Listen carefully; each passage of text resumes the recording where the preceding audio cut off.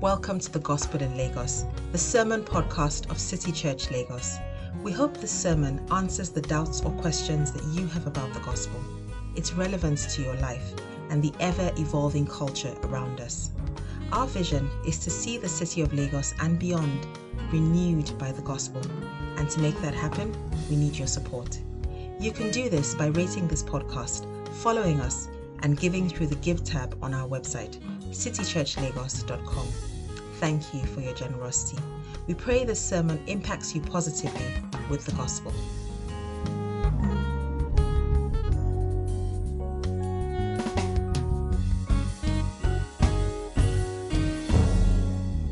Good morning, church. Today's Bible reading will be taken from Mark chapter 6, verses 6b-13. When I am done reading, I will say, "This is the word of the Lord." Please respond by saying, "Thanks be to God." Then Jesus sent them out 2 by 2 from village to village. Calling the 12 to him, he began to send them out 2 by 2 and gave them authority over impure spirits. These were his instructions. "Take nothing for the journey except a staff, no bread, no bag, no money in your belts. Wear sandals, but not an extra shirt. When you enter a house, stay there until you leave that town. And if any place will not welcome you or listen to you, please leave that place and shake the dust off your feet as a testimony against them." They went out and preached that people should repent. They drove out many demons and anointed many sick people with oil and healed them. This is the word of the Lord.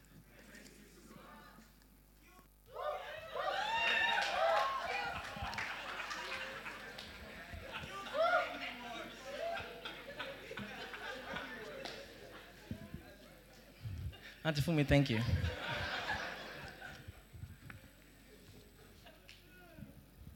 However, I plan to preach a really cute sermon, though. You know what I'm saying? Good morning, everybody. Okay.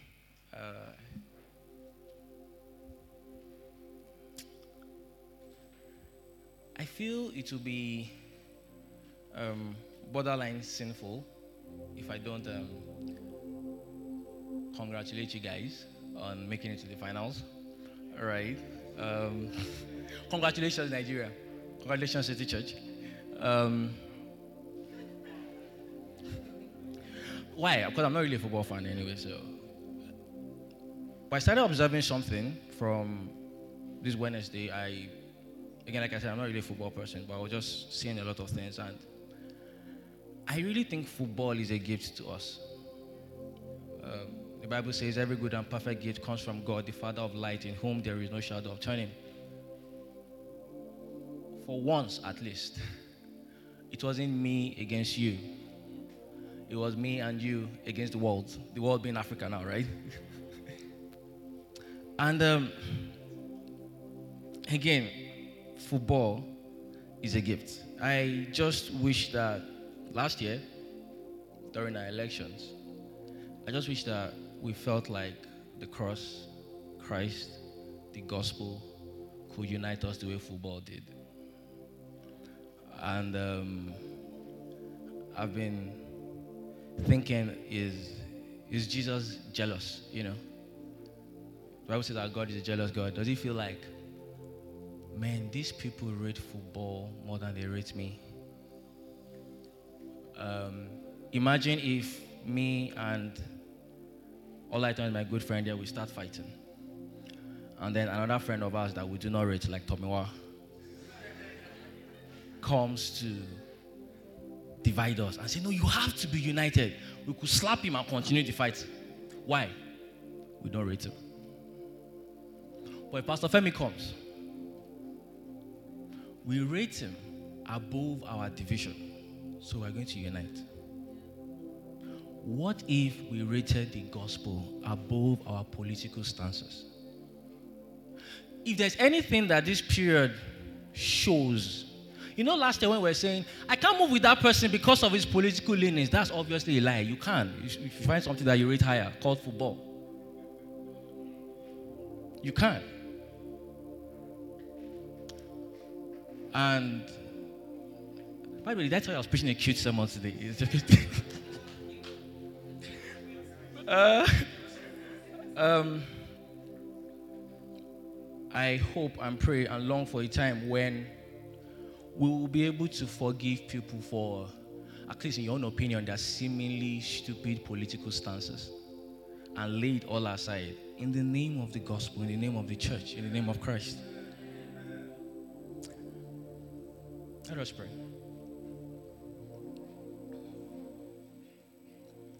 Lord, your children taught us in Sunday school. They said, God has something to say to you. God has something to say to you.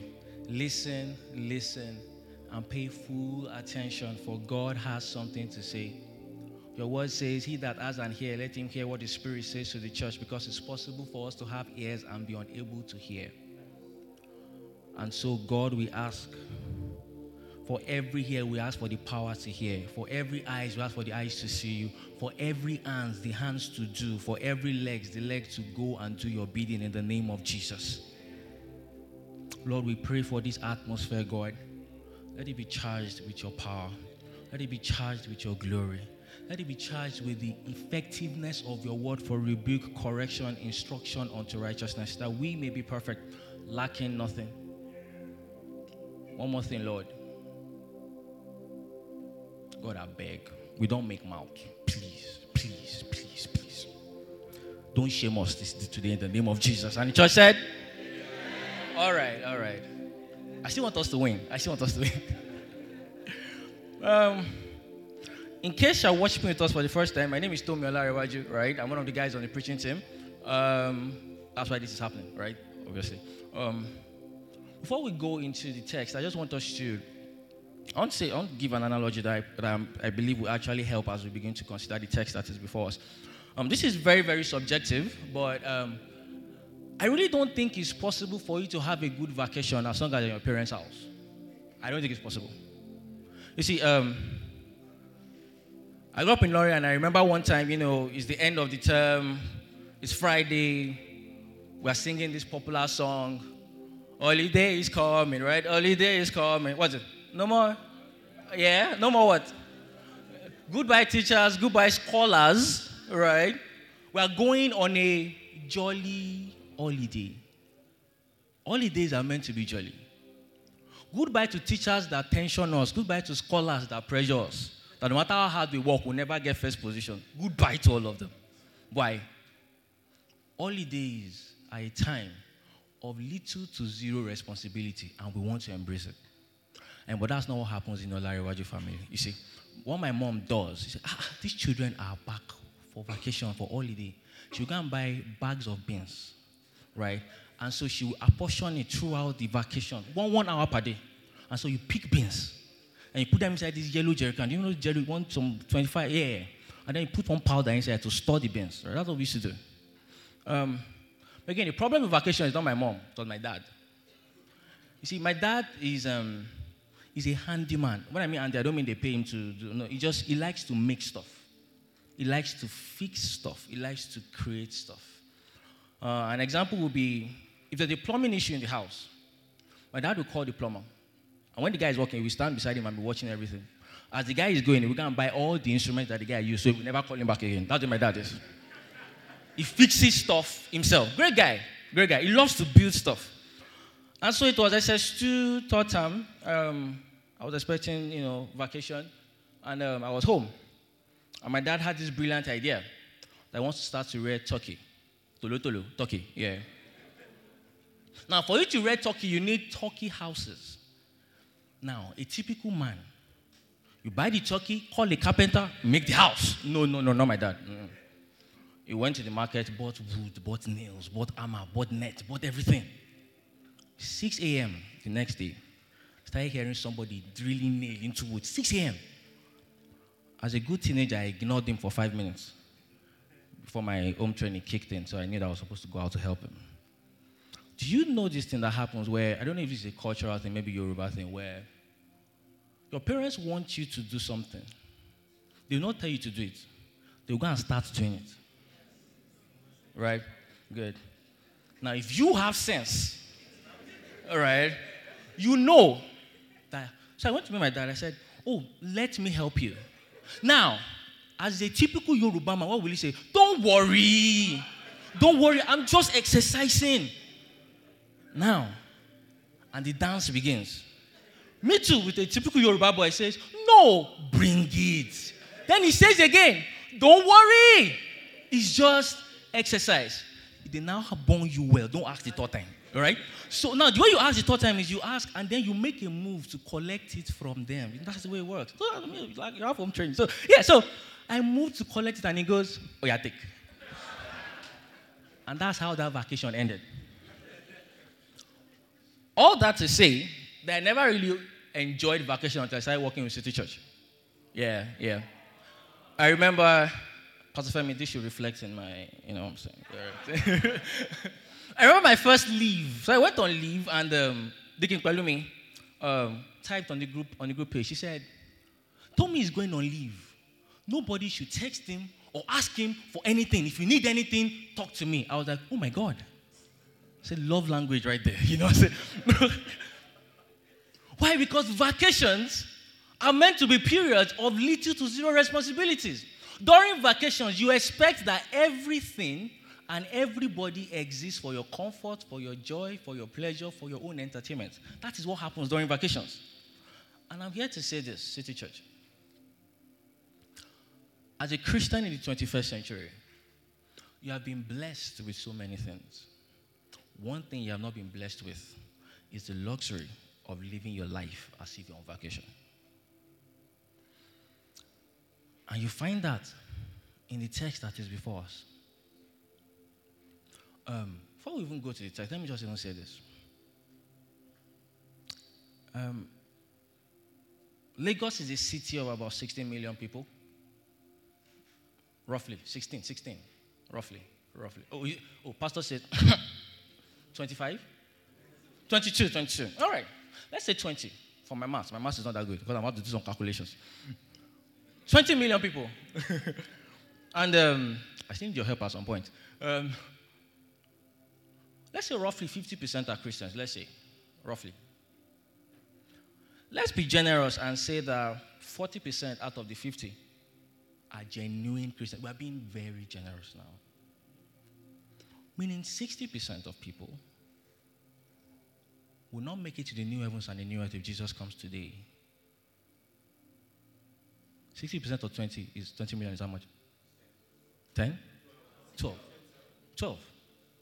Guys, that is 12 million people in Lagos alone will not make it into the new heavens and the new earth if Jesus was to come today. You have been blessed with a lot of things. What you have not been blessed with is the luxury of living your life as if you're on vacation. You have been blessed with spouses. You have been blessed with money. Amen. You've been blessed with money. What you've not been blessed with is the luxury of living that life as if you're on a vacation. And you find it in the text. You find it in the text that is before us.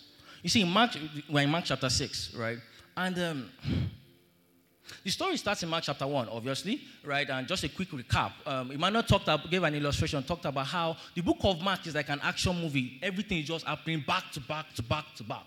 And so what happens is John the Baptist is on the scene. John the Baptist baptizes Jesus. Jesus goes to the wilderness. He overcomes the devil, calls some disciples, starts to preach in the synagogue, is casting out demons, is healing people. One time he ran away, they were looking for him because he wanted to practice silence and solitude. He came back again, kept on healing people, kept on casting out demons. There was a guy that was lame. Jesus told them, your sins are forgiven, right? Instead of saying, get up, take up a bed and go. The Pharisees, the leaders of the people, were angry with him. Jesus kept on teaching and preaching. Jesus kept on casting out demons. For those who do not know, one time, Jesus casted out a demon from a person, and it went into 2,000 pigs, and they died. Again, the story keeps on going back to back. It's full of action, full of tension. Jesus gets to his hometown. The people reject him. Did a couple of miracles there, kept on teaching, and we get to Mark chapter 6. And in Mark chapter 6, the story is about to switch. All along, we've been hearing about Jesus. This time, we're about to hear about the disciples.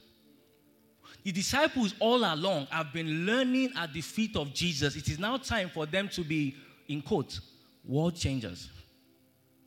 And so we read in verse 7, Matthew chapter 6, verse 7. Matthew 6, 7. Can I have it? All right. Calling the 12, he began to send them out, 2 by 2, and give them authority over impure spirits. Now, we're not dwelling on this verse here, but I just want to say that he sent them out 2 by 2 because the Bible says in the mouth of 2 or 3 witnesses, what will happen? The truth shall be established. So he was sending them that way so that if one person witnesses, the other person will say, yes, I was there when the thing happened. That's what's going on there. Now, move to verse 8. Verse 8. This is where we're going to camp out. These were his instructions. Take nothing for the journey except a staff. No bread. No bag. No money in your belts. 9. Yeah. Wear sandals, but not an extra shirt. Verse 10. Whenever you enter a house, stay there until you leave that town. Yes? And if any place will not welcome you or listen to you, leave that place and shake the dust of your feet as a testimony against them. So again, when you are reading the text, one thing that jumps out at you is that Jesus asked them to pick 3 things. A staff, a sandal, and a shirt. Just one shirt. He then goes further to say that whenever you enter a city, wherever you are lodged, don't leave the place. In short, do not upgrade your hotel reservation. That's what's going on there. Why? These people were itinerant preachers. Itinerant preachers were people that preach all around, right? So what happens is when you enter a town and you're in the market square or the synagogue or wherever people meet to share ideas, people can like what you're saying and they will say, come and stay in my house. Now, the problem is this. So you keep on going from that person's house to the meeting place, that person's house to the meeting place. It will get to a point where another person likes your sermon and say, no, that place that you're staying is not fitting for the man of God. Can we upgrade you? Jesus says, don't take it.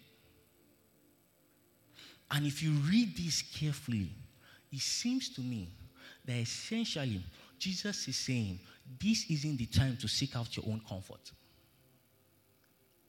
Don't take bag. Don't take bread. Don't take money. Don't upgrade your reservation. Don't do any of those. These are the things that we hope will happen during the vacation.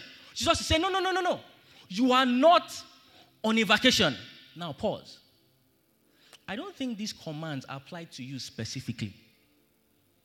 In fact, for the disciples, it was a one-time command. They were about to go out on mission.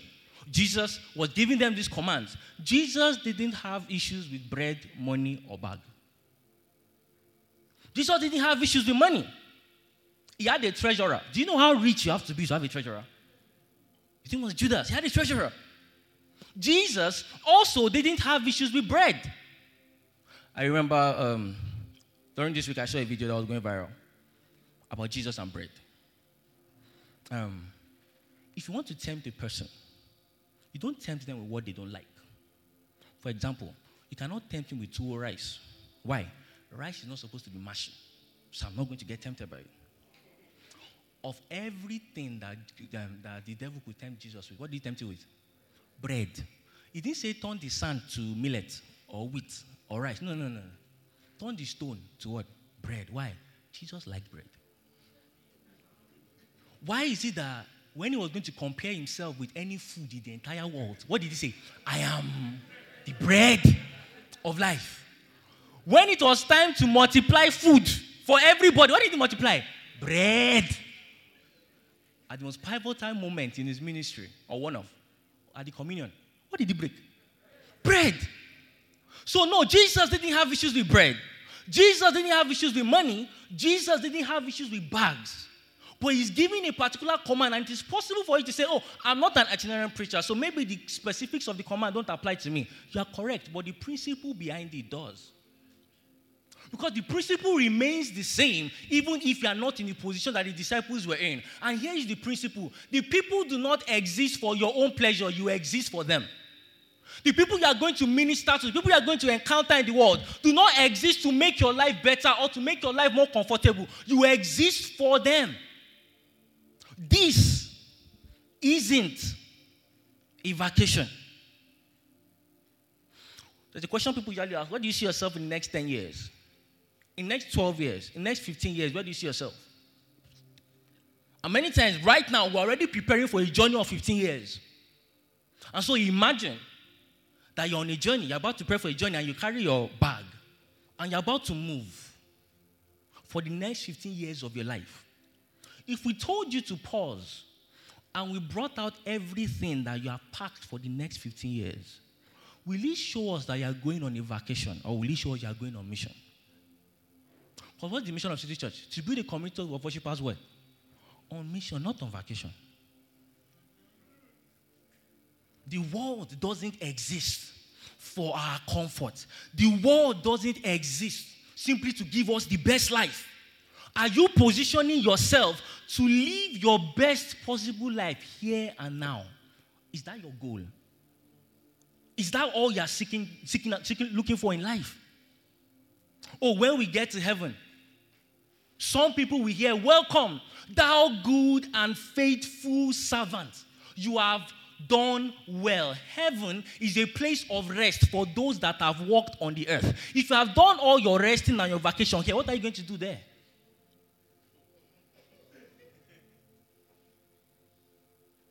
This isn't your place of vacation. This isn't your place of rest. This is the place where we work. Matthew chapter 24, verse 45 to 49. Matthew 24, 45 to 49. I'm going to read it quickly because of time. Wow. "Who then is the faithful and wise servant whom the master has put in charge of the servants in his household to give them their food at the proper time? It will be good for that servant whose master finds him doing so when he returns. Truly I tell you, we will put him in charge of all his possessions. But suppose that servant is wicked and says to himself, 'My master is staying away a long time. We don't know when Jesus is coming back.' And he then begins to beat his fellow servants. Maybe another wicked. But here's the thing. He begins to eat and drink with the drunkards." The thing that God has given him for every other person, he decides that that's what he wants to use for vacation for himself. How many blessings has God given you that you have decided that it is simply for your own comfort, for your own upgrade, for your own flourishing? What is supposed to be your approach as a believer to the gifts of God, to the blessings of God? Are they there to make you more comfortable, or are they there for the world? What is supposed to be your approach towards your money? Many of us have a very crazy approach. Either we spend or we save, or we spend and we save. But no. What the Bible will teach you, what the mentality that the Bible wants you to have concerning your money, is that you are not a spender. You are not a saver. You are a steward. Can I say that again? You are not a spender.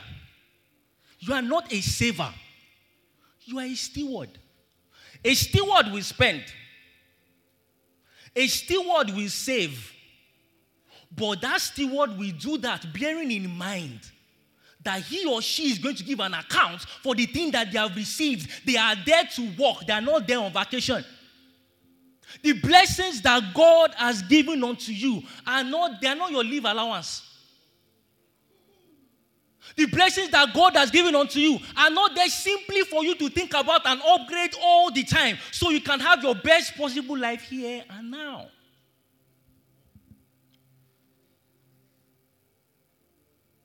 And then you might say, see all this faithful servant stuff you're talking about, I just want to make heaven. I just don't want to lose heaven. That's all I care about at this point.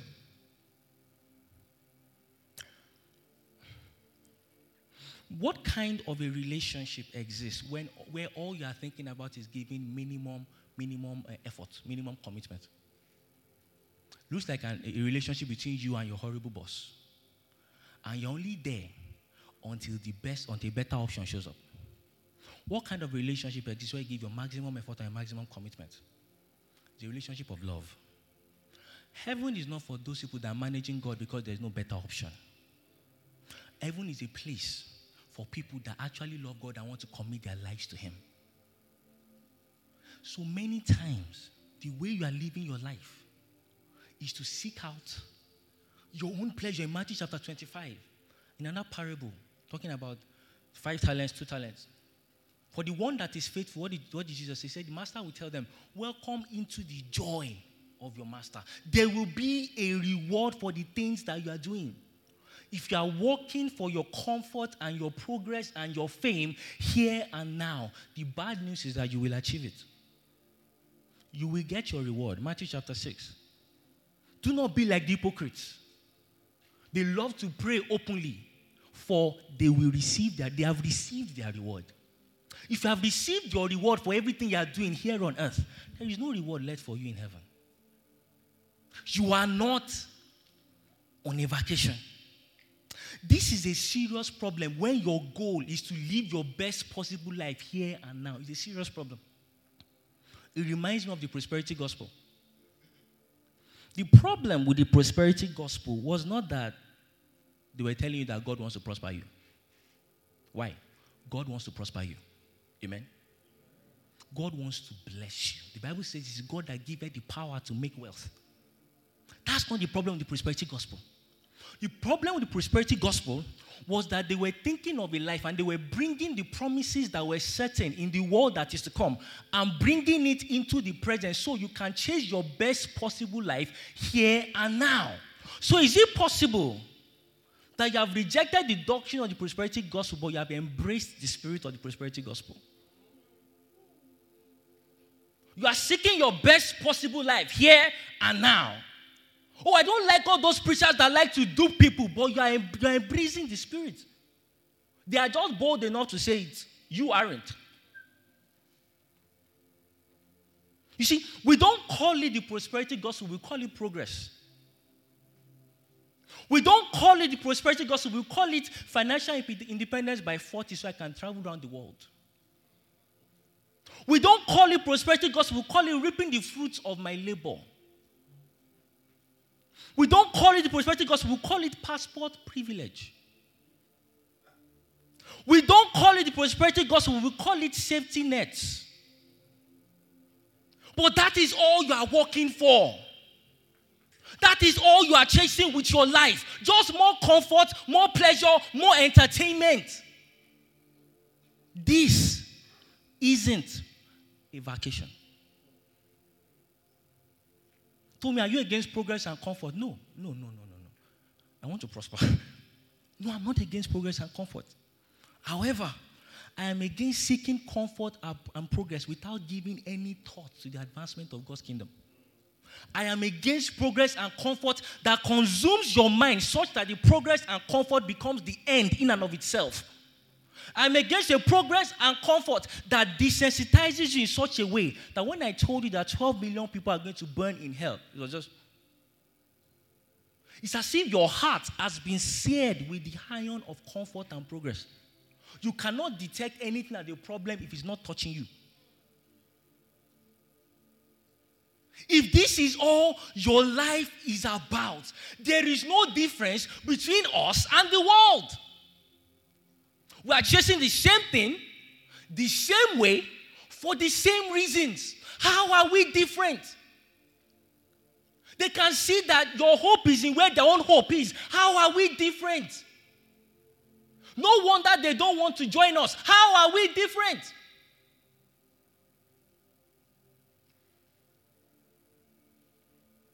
The parallel passage to Mark chapter 6 is Matthew chapter 9 and Matthew chapter 10. You must have heard this passage somewhere where Jesus said, the harvest is plenty, but the laborers are few. Now, there was a verse that comes before it that actually paints a picture. After Jesus said that the harvest is plenty, the laborers are few, that he actually sent out the disciples to go ahead and to do what is in Mark chapter 6, right? But in Matthew chapter 9, I want us to read something. Matthew chapter 9, verse 36. Matthew 9, 36. When he saw the crowds, he had compassion on them because they were harassed and helpless like sheep without a shepherd. Harassed by who? Rendered helpless by who? I think Mark paints that picture for us. If you read the book of Mark for the first time, the first thing that will jump out at you is that there are a lot of demons in this book. Mark chapter 1, verse 32, verse 34, verse 39, chapter 3, verse 11. There's a whole chapter dedicated, chapter 5, verse 1 to 20, chapter 6, verse 7. In fact, when Jesus was going to summarize the ministry of the disciples in Mark chapter 3, the Bible said he called them so that they can be with him, so he can send them out to go and preach and do what? And cast out demons. That was basic. It seems like the Bible wants to make a point to you that if there's anybody that is harassing the world, demons are harassing the world. And there is a language the Bible uses when it comes to demons. Ephesians chapter 6, we battle not against what? Flesh and blood. We battle. That's the language. You cast out demons. The language of the demonic is a language of violence. You are on mission. This is war. This is not a vacation. People are being harassed by the enemy. This is war. I want to probe something. We say it a lot. There's some people that overemphasize the demonic. And some people that underemphasize the demonic.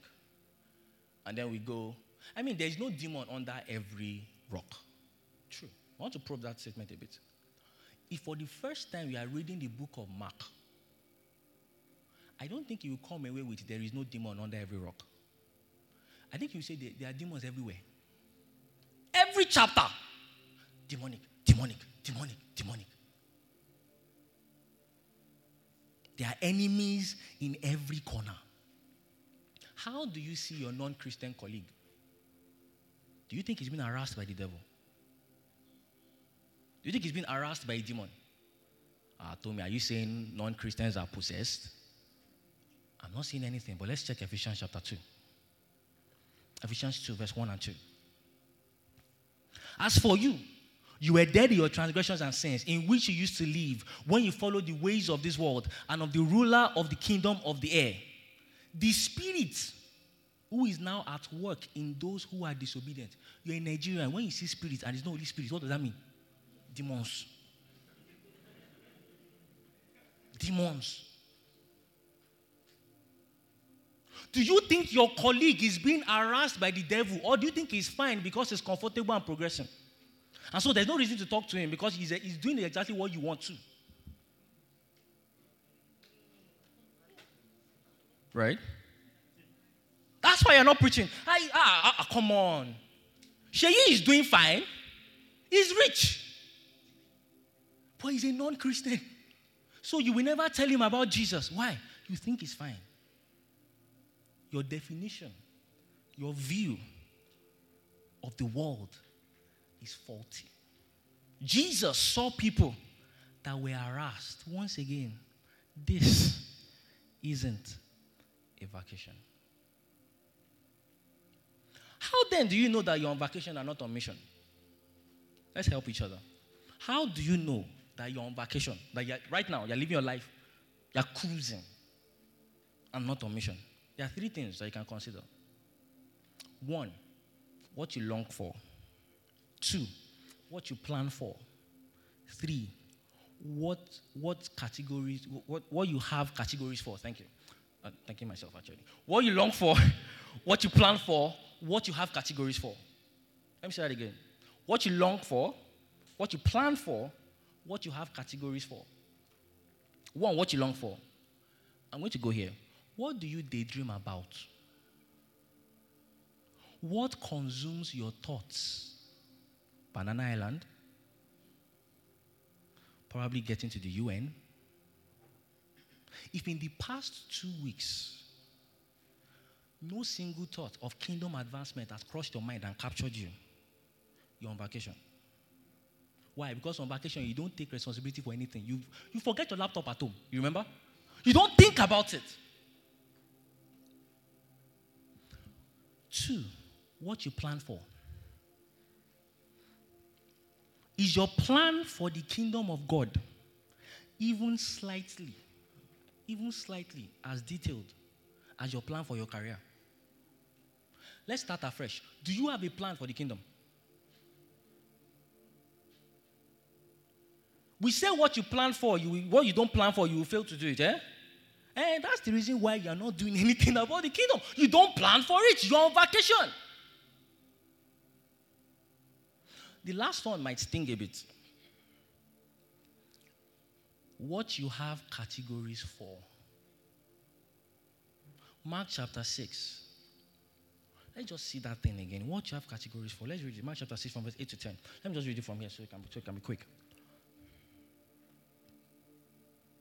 He charged them to take nothing. Sorry, I'm reading from the ESV. All right, let's use this. These were his instructions. Take nothing for the journey except a staff. No bread, no bag, no money in your belts. Wear sandals, but not an extra shirt. Whenever you enter a house, stay there until you leave that town. Okay, good. Think about it. These commands were totally unnecessary. Like, this is intentional discomfort. Like, why is Jesus pressuring them this way? What's the point? To what end? Here's the question. Do you have categories for discomfort? No worry, I'm coming home. Do you have categories for career stagnation for the sake of the kingdom? Do you have categories for career regression for this? Not because of persecution, no. Because you want to do some things for the kingdom. Do you have categories for it? Let me land.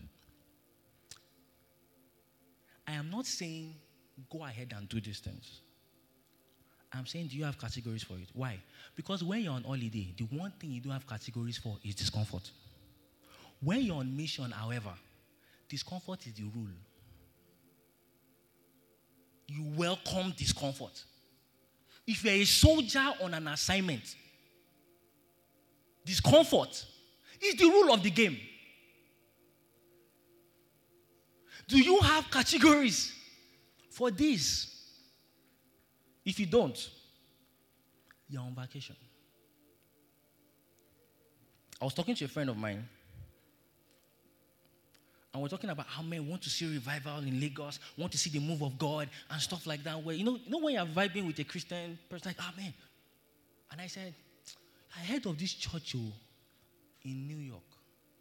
They pray 3 hours every day, Monday to Friday, in New York. And she said, wow, that can happen in Lagos though. I said, why now? She said, we are busy. I then said, now don't take, it is an example, all right? I then said, hey, what's up? Have you considered taking a different career path that will probably earn you less so you can provide more time to pray for the kingdom of God? She said, nah, that's ridiculous. I said, exactly. We don't have categories for those. Why is that hard to imagine? Is the kingdom of God not more important than your kingdom? Why is that hard for you to think about? I'm not saying go ahead and do it. I'm saying, do you have categories for it? Can it happen? I'm landing the plane now. Let me just end it. Sometime in December, I was spending time with God, and I believe the Spirit of God gave me an analogy. I was listening to Pastor Femi's sermon on Loving Lagos, the series. You should go ahead and listen to it if you haven't. It will. If you care about Lagos, listen to that series. And I was listening to it, and Pastor Femi was preaching about from Jonah chapter 4. From Jonah chapter 4, and I want us to read something there. If you're not familiar with the story of Jonah, God sent Jonah to preach in Nineveh, and then he ran to Tarshish, right? Yeah, and then God sent a big fish to swallow him and send him back to Nineveh. And so eventually he preached. So this is what happens after he had preached. Jonah chapter 4, from verse 5 to 7. Jonah 4, 5 to 7. 5. Jonah had gone out and sat down at a place east of the city. There he made himself a shelter, sat in its shade, and waited to see what would happen to the city. Then the Lord God provided a leafy plant and made it grow up over Jonah to give shade for his head, to ease his discomfort. And Jonah was very happy about the plant. But at dawn, the next day, God provided a worm which chewed the plant so that it withered. God provided a plant to ease Jonah's discomfort. I don't think we're as wicked as Jonah and we want to see Lagos burn. No, I don't think we're like that. I don't think we're as wicked as Jonah that want to see Nineveh burn. No. I think we're a different breed. I think we get so obsessed with the plant while Nineveh is burning behind us. I think we get so concerned with the plant that God has given you to ease your discomfort. You begin to water it. You begin to take care of the plant. And Nineveh is burning behind you. And so you will water the plant. Take care of it. It gives you so much joy. Jonah was very happy. Jonah was glad. But Nineveh was going to burn. And guess what? The only time Jonah reacted to anything was when that thing that was meant to ease his discomfort was threatened.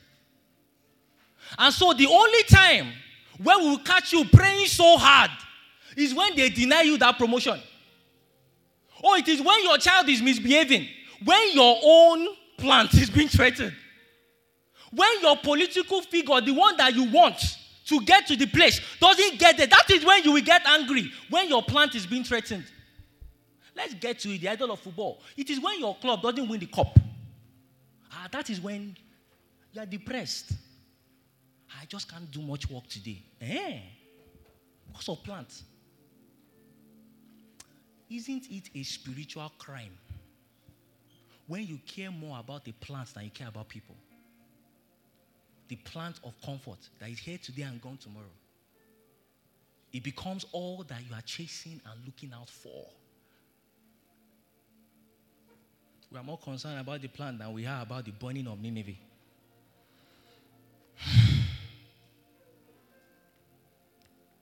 I have a question for you as I round up. Where is the generation that will say, I am ready to leave my place of comfort. I'm ready to get out of vacation?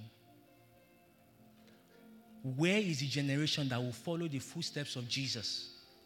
Where the songwriter said, he didn't want heaven without us. So Jesus, you brought heaven down. He didn't want heaven without you. So he left his home of discomfort, came to your own life where you are harassed, full of discomfort, to bring you back to his own place of comfort. Where is that generation that will say, like Jesus, I will leave my comfort and take upon the role of a man on a mission? Where is that generation? The world is calling out for that generation, those set of people. And so in the text we are told that Jesus told them, take on a staff, take on a sandal, and don't take an extra shirt, meaning take one shirt. Another version will say, take on a tunic. Think about it. Jesus told them, take on a staff. Take on a wood that is a staff. Take on a sandal. Take on a tunic. See, guys, where Jesus told them to take upon a wood that was a staff, he took upon a wood that was a cross. Where Jesus told them to wear sandals, he was barefooted and his legs were nailed to a tree. Where Jesus told them that take one tunic, he was naked upon the cross and they were casting lot about his own clothes. Jesus has not asked you to do anything he has not done worse. He has not asked you to do anything that he has not done way more for you. How are you going to respond to this? Where is the generation that is saying, I am going to embrace discomfort? I am going to embrace the discomfort and speak to that neighbor that I have not spoken to for 1 year. And you're saying, stop. Where is that person, that generation that will embrace the discomfort of no longer eating your food during lunch alone and going to sit with your colleagues and talk to them? So maybe you will meet one person and you see a crack in their wall and you can go in with the gospel. Where is that generation? Where is the generation that will embrace the discomfort of saying, I am going to say no to social media and reduce my intake of this so I can spend more time praying? Where is that generation? Or are we just going to continue living on vacation while Nineveh burns? Are you going to continue to water your plants while Nineveh burns? Where is that generation that is saying, Spirit, lead me where my trust is without borders. Let me walk upon the waters wherever you are going to call me, because I am on mission for God. If you want to be part of that generation, would you rise on your feet and let's talk to God? That is saying, I want to embrace the discomfort. I want to embrace the discomfort. I am ready, Lord. I am ready, Lord. I am ready, Lord. I am ready. I am no longer spending so much time on my comfort. I am not living for this anymore. I want to be a person on mission. I am ready.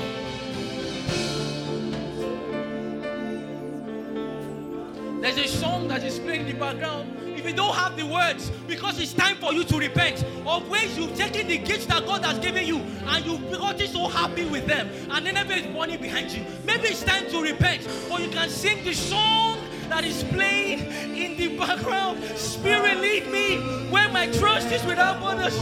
Trust me, oh God, in the presence of my Savior. Spirit, lead me. Spirit, lead me.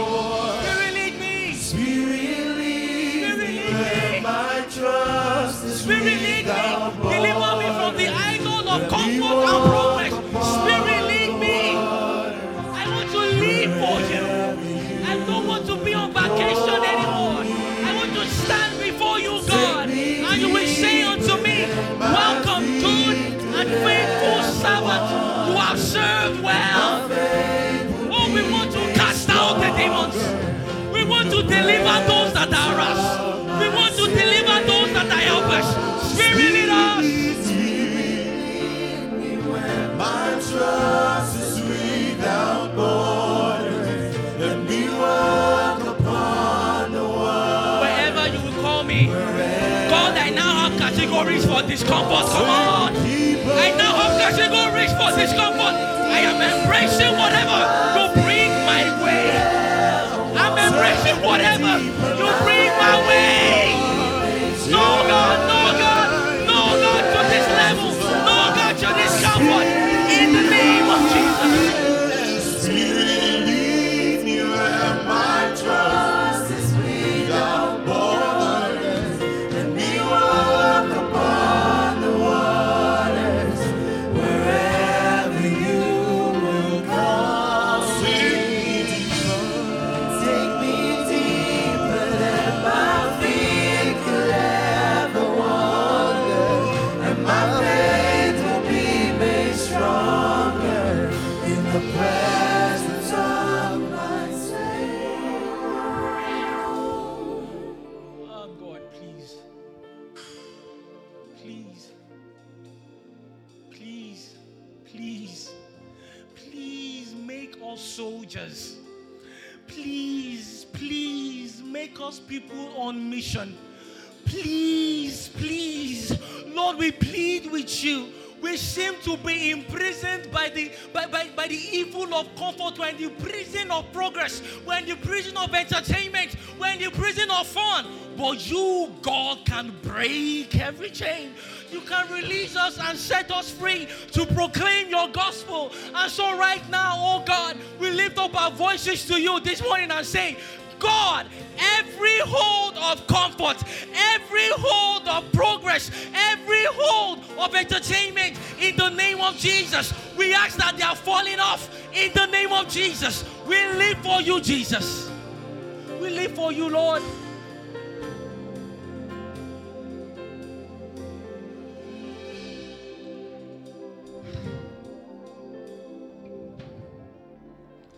Please just help us. That's all I ask, Lord. I have nothing to say, but Lord, please just help us. Please. Oh, that through us, you catalyze a gospel-centered movement. Oh, through us, through our discomfort, you catalyze a gospel-centered movement that renews the city of Lagos spiritually, socially, culturally. We ask all these things through Jesus Christ our Lord. Amen. Thanks for listening. If you found this sermon helpful, we hope you join us in the mission of renewing Lagos with the gospel by sharing it, rating this podcast and following us. These actions help us reach more people with the gospel. You can also connect with us on various social media platforms via the handle @City Church Lagos. City Church, love Jesus, love people, love Lagos.